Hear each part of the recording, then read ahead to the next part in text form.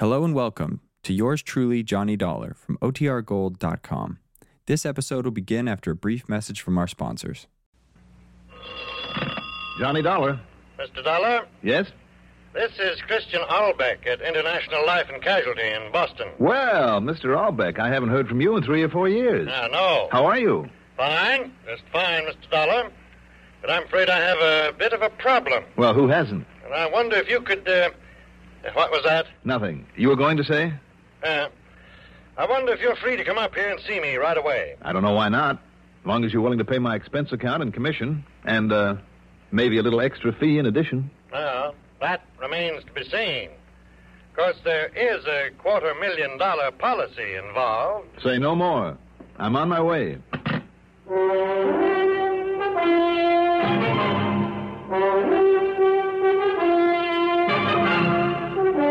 The CBS Radio Network brings you Mandel Kramer in the exciting adventures of the man with the action-packed expense account, America's fabulous freelance insurance investigator. Yours truly, Johnny Dollar.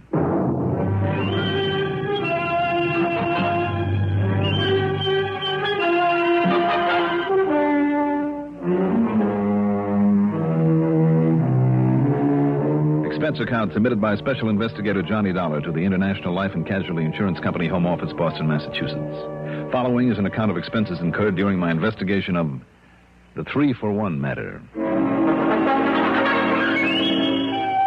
Expense account item 1, $775, plane fare to Boston. Item 2, $2.25 for a cab to International's office in the Little Building at the corner of Tremont and Boylston, across from the Touraine Hotel. Come to think of it, it's not too far from station WEEI that carries the broadcast reports on these cases. Christian Albeck is in his late 40s, tall, blond, lantern-jawed. His casual manner and rather bland expression belie a sharp, keenly analytical mind. I've always had the feeling that he might always be just one jump ahead of me. Sit down, won't you, Mr. Dollar? Thank you, Chris. Only, why the mister? Well, after all, you are in Boston, you know. Cigarette? Thank you. Yeah, it's fairly noon. I take it you come up here by plane. Mm-hmm. With an ulterior motive. I figured if I got here in time for lunch, I might persuade you to foot the bill over at the old Union Oyster House. Well, why not? Afterwards, we can pick up a rental car for you. Oh? Yes. See, it'll be necessary for you to run up to Center Harbor in New Hampshire. Up there at Lake Winnipesaukee again. Yes, where you handled a case for us once before. Great. Huh? Well, it's pickerel, perch, smallmouth bass. Only why didn't you tell me that on the phone, Chris, so I could have brought along some fishing tackle? This time of year? Oh, that's right. I kind of lost my head. Now, why don't we go on over to the Oyster House, and while you're gorging yourself on seafood, I can tell you what this is all about. Fine.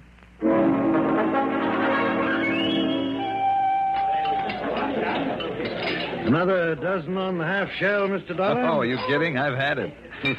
Oh, I just hope I can make it up to Lake Winnipesaukee. I come to think of it. To what, Chris? To see if you can find out what's happened to a Mr. John Stewart Kirkman. Kirkman? Yes. He and his wife live on Red Hill Road up there at Center Harbor. He's a man of about 60, retired, worth quite a lot of money. I see. His wife telephoned me just before I called you this morning. She gave me no details, but it seems that Mr. Kirkman left the house sometime after dinner last evening, presumably to see a man on business of some kind or other. And, well, she simply hadn't seen or heard anything of him since. A $250,000 policy, Yes, with a double indemnity clause. She's checked with this man that he went to see? And she doesn't know who it was. Well, what about the police up there? Chief Mike Sharp, isn't it? Yeah. I talked to him this morning, too. He'll give you all the details, and he's happy you're on the case. Well, He thinks a lot of you, Johnny, Mr. Dollar, and he promises complete cooperation. well, good. Incidentally, now, Yeah? Well? No. Nothing. Well, you see what you think when you get up there. What I think about what, Chris? Forget it. No, wait a minute. You've got an idea maybe about someone who might have helped Mr. Kirkman disappear? I didn't say that.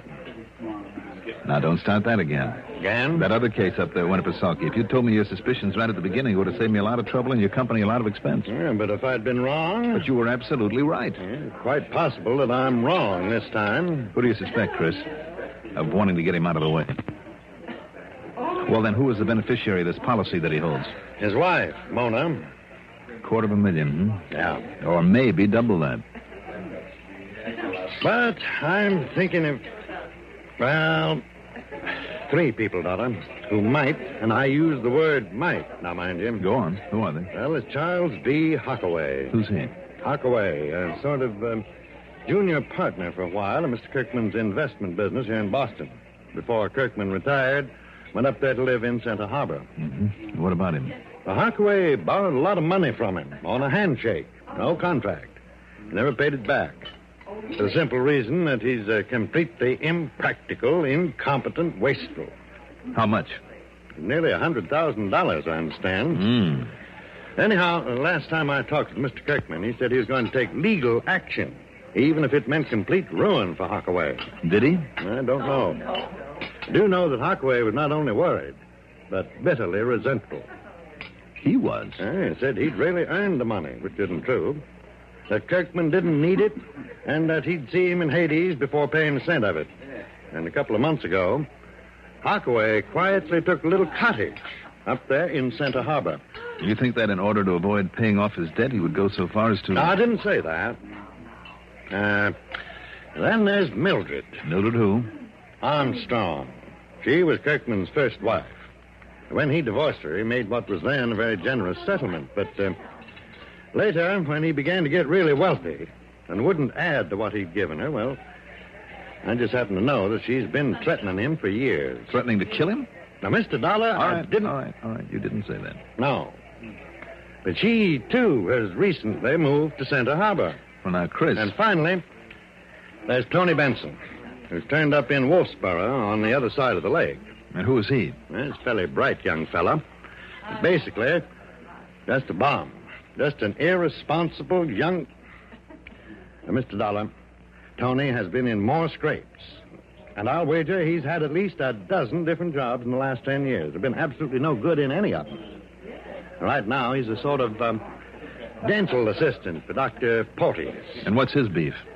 Mona, Mr. Kirkman's wife. Tony was in love with her once, or with her fortune, really, but Kirkman beat him to it. I thought Kirkman himself had the money. Well, it was hers that enabled him to build up his business. Therefore, his own fortune, to the point where he could retire in 4 years. Oh. Anyhow, I don't think Tony would stop at anything to get even. Oh, wait a minute. Get even with Kirkman or his wife? Frankly, knowing the way that love can turn to hatred in such a case, I would have thought with Mona.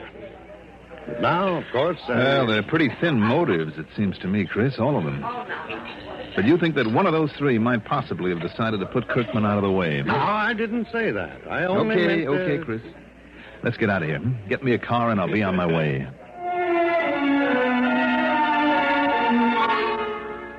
Item 3, $50 deposit on a rental car. By the time I'd covered the 125 miles or so to Center Harbor, it was late afternoon. Police Chief Mike Sharp was out of his little office, so I left a note on the door, went over and checked in at the Garnet Inn. I wondered which of the people that Chris had mentioned I should contact first. If, that is, anything actually had happened to Mr. Kirkman. Yes, come in. Well, howdy, Mr. Dollar. Chief Sharp, nice to see you. I thought maybe it was you who'd moved in here, and I saw that rental car out front. Here I am. About that Mr. John Stewart Kirkman, the man you come up here to look for? Yes. Might have saved yourself trouble, Mr. Dollar. Just found him myself. Oh, well, good. Found his body, rather. Mr. Kirkman's dead. Stone dead.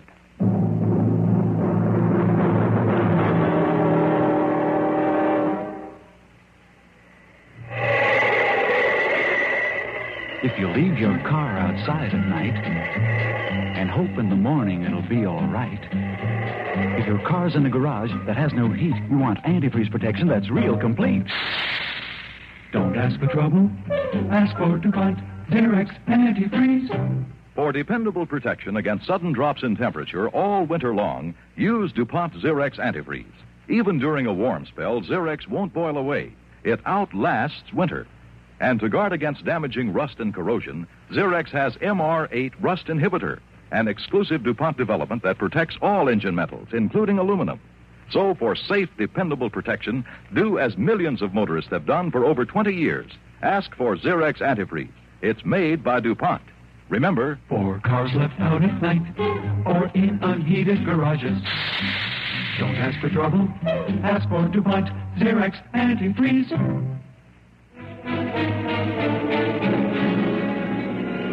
Now, just take it easy, Mr. Dollar, coming to that curve up ahead there. Right, Chief. Yeah, that is, unless you want the same thing to happen as happened to Mr. Kirkman. Maybe you better stop along about here. Yes. I see those tire tracks out over the edge of the curve and on through the broken fence there beyond. Yeah, that's what happened to him, all right. Lost control, missed the curve, went on over the edge. Yeah, there, now. See how it hit the bottom down there? 60 or 70 feet. Yeah, come along, Miss Dollar. Watch your step here. Yep. Footing's not so good on this side of the hill. Yeah, I see that. Who is that down there? Old Doc Higby. He's the coroner. I want him just to be sure that body's all right. How do you mean, all right? Well, it looks pretty obvious, like an accident, but you didn't have a chance to look at those tire tracks as careful as I did. Oh, I think I know what you mean about him, Chief. Do you? Yeah, there were no skid marks. They show that he tried to put on the brakes before going over. Ah, that's right. Those tracks are so clear, so plain, Mr. Dollar. You wonder if Kirkman wasn't dead before he hit the curve, It's a possibility. Maybe somebody killed him and propped him up behind the wheel, then helped that car over the edge. Yes, sir. So, if Doc Higby has found any sign on him, any sign at all... Well, how about it, Doc? Well, not a mark, Chief Sharp. Not a single mark onto him, except for the blow to his head that killed him when the car rolled over. You're sure of that, Dr. Higby? Yeah. Eh? I mean, there's no other mark that might possibly have accounted for his death. You're absolutely certain of that, Now, just a minute, young man. Who is this young man talking to me like this? No, Doc. This is Mr. Johnny Dollar. He's kind of a The special Johnny investigator. Dollar? The insurance investigator? Yeah, that's right. Well, now, howdy, Mr. Dollar. I'm mighty pleased to meet you. Well, thank you, Doctor, but, You'll have to pardon his sparking up that way, Mr. Dollar. I guess we folks around here have him spoiled. He's just not used to having someone question his professional opinion. Yes, sir. Oh, that's perfectly all right, and I'm glad to know you, Doctor. Well, but, now, knowing how thorough you always are, Mr. Dollar, you see, I listened to all those reports on your cases over the radio, mostly on WGAN and over to Portland and on WEEI down to Boston. Well, I'm glad to hear that, sir. So, I suppose, in spite of my opinion, in spite of the way this looks like an accident, maybe I'd better do an autopsy. I think it might be a good idea, Doctor, because if he was killed before the car rolled on down here... I'll do it right away. If you two will help me get the body down to my car that's down below. Sure. In the meantime, Chief Sharp... Yeah, in the meantime, Mr. Dollar, just in case... Yeah? There are 3 people I'd like to make certain are still about in these parts. Like Charles P. Hockaway, for instance? Well, yes. But how'd you know? And perhaps Mildred Armstrong and Tony Benson? Yes, sir. Especially that Tony Benson over to Wolfsboro. Okay. While you're rounding them up, I want a mechanic to look over the brake system on this car to find out, if possible, why it went over the edge. That's a good idea. While you and Doc take in the body, I'll get a hold of Frank Marshall over at the gas station to look at the brakes, and then I'll round up those people you mentioned. Fine. I didn't stick around to watch the autopsy, thank you, but went back to the Garnet Inn. It was dinner time, and in spite of the hefty lunch in Boston, I was hungry again. But as I went to my room to wash up... It's funny, I guess I forgot to lock it. Oh, you locked it all right. What? Who are you? You're Johnny Dollar, aren't you? That's right. Well, I'm Tony Benson. Well, I saw the note you left on the door at Chief Sharp's office. I came over here to wait for you. Got tired of standing around, so I came up here and slipped the lock with a business card. Any objection? and if I decided that you should be held for breaking and entering? Well, it's a lot better than being held for murder, isn't it? Murder? Well, that's what that crazy old police chief would do in a minute if he could cook up something wrong about the way old Kirkman's car went over that cliff. Oh, you know about it? Doesn't everybody? But I don't want anybody accusing me of murder. Why should they? Because they all think I had a grudge against Kirkman, that's why. Didn't you? No. It wasn't him that did me dirt. It was that, it was Mona that left me flat. If I had a grudge against anybody, it was against her, not him. Well, if you don't believe me, ask her. Maybe I will. Anyhow, when I found out you were here, at least I knew I'd get a fair shake for a change. Tony, you said murder. Hmm? What makes you think Kirkman was murdered when all the signs point to an accident out there?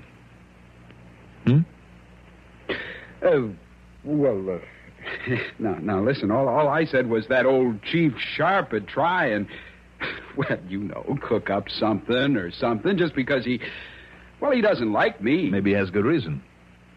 Yeah? Wait a minute. Johnny Dollar. My name is Mildred Armstrong, Mr. Dollar.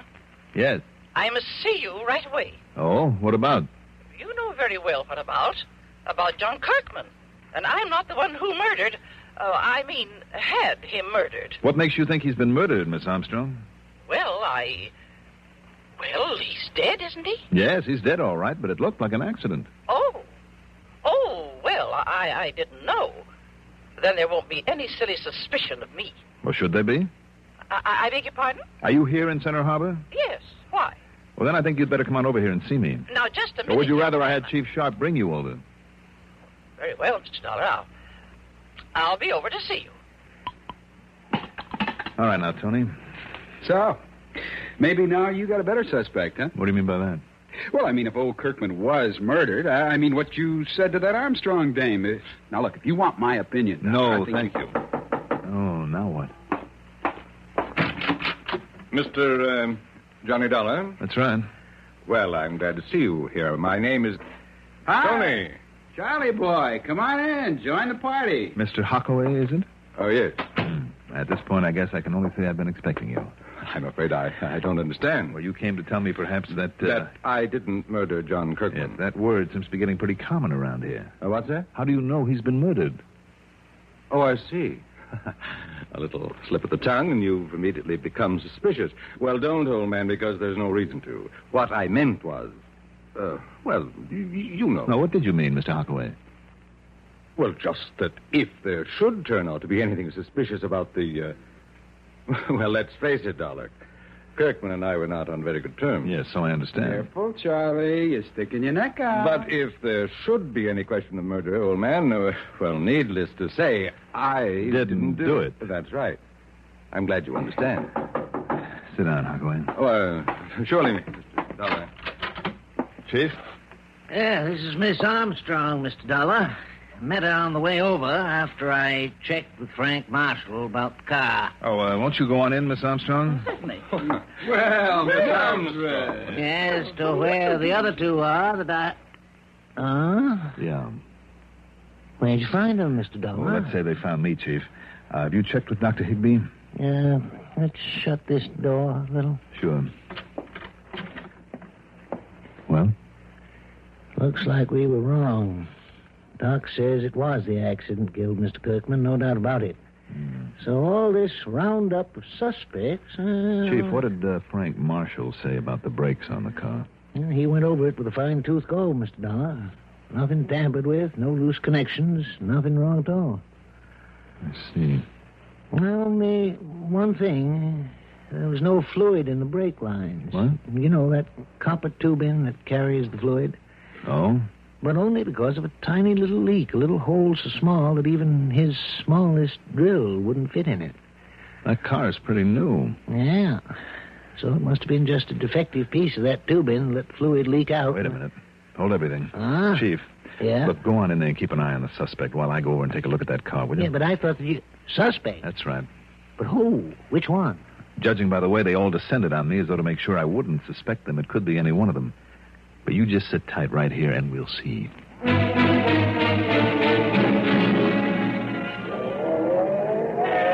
Hi, Tommy. See you in the morning. Now, Yes, Frank?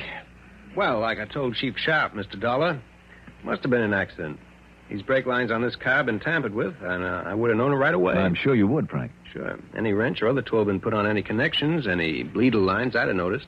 Kind of would have disturbed the mud from that last rain we had. Would have left a mark. Mm-hmm. There's no sore marks, anything like that, anywhere on that copper tubing. And I also checked the master cylinder and all four wheel cylinders, too. Well, then how do you account for no fluid in the lines? Well, now, I thought about that myself. Count if I'd checked the fluid level last time I did a lube job on this car, last week. The chief said that there is a small hole in one of the lines. Yes, sir. It's a defect in the tubing. Leastwise, it's much too small for any drill point. Is it? Oh, yes, sir. And I know because I got drill points in my kit all the way down to 128th of an inch. The hole's a lot smaller than that. Is it all right if I get under and take a look? Oh, sure. Go ahead. Here, you can use this crawler here. Just lay down, roll under. Good. Do you have a flashlight? Yeah, sure. Yeah, right here. Is there any kind of a magnifying glass around here? Yeah, sure. You can use this little pocket magnifier if you want. Okay, fine. The hole in that copper tubing that carries the brake fluid was tiny. But under the magnifying glass, it was all too obvious that someone had drilled it there. And remember this. Where an ordinary metal drill leaves a burr, a bit of metal shaving on the edge of a hole that it's cut, here there was none. See it under there? Too small for any kind of drill. Much too small. Any kind? Sorry, Frank. That's where you're wrong.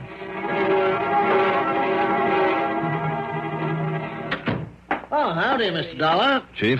Where you been, Dollar? Not digging up another suspect for the murder that wasn't a murder after all? Yes, the chief has just told us it was an accident due to faulty brakes. All right, it's all over. It's all settled now. So you see, Mr. Dollar, I told you there was no cause for suspicion. Right. So come on, let's get out of here. Just one question first. Yes, what is it, Mr. Dollar? What is it? Tony, Yeah? you're a dental assistant, aren't you? Well, yeah, that's right. Then you ought to be more careful with the equipment. Now, what do you mean by that? Or don't you remember what you did with this dental drill that you borrowed from the office? Well, This tiny drill that you used to drill a hole in that brake line. no. You don't remember where you put this drill without bothering to clean it? Without bothering to clean off the chips of copper on it after you used it on the brake line? Well, Tony? You're pretty smart, you know. No. Just smart enough.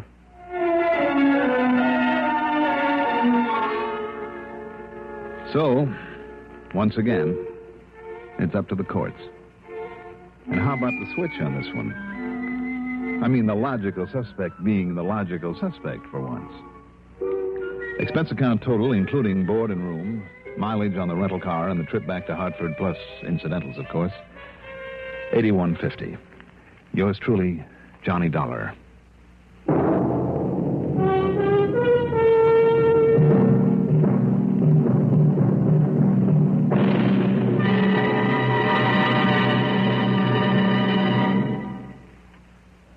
Now, here is our star to tell you about next week's story. Next week, one of the cleverest ways to work a racket that ever tripped up a crook. Join us, won't you? Yours truly, Johnny Dollar.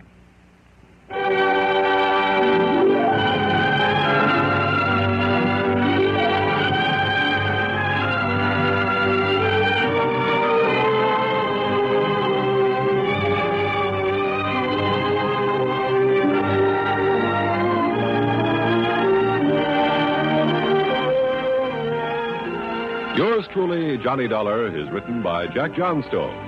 Produced and directed by Bruno Zerato Jr. Musical supervision by Ethel Huber. Johnny Dollar is played by Mandel Kramer. Also featured in our cast were Leora Thatcher as Mildred, William Mason as Tony, Robert Donnelly as Chris, Robert Dryden as the police chief, Reynold Osborne as Charles, Arthur Cole as the doctor, and Bill Lipton as Frank. Be sure to join us next week, same time, same station, for another exciting story of yours truly, Johnny Dollar. This is Art Hanna speaking. Durward Kirby's favorite program, The Gary Moore Show, on the CBS Radio Network. At roll 59 on your Tri-Cities dial, this is WROW Music in Albany, New York. Young man, are you gambling with your future? Going round and round in circles, waiting for a break? Well, has Lady Luck smiled on you lately?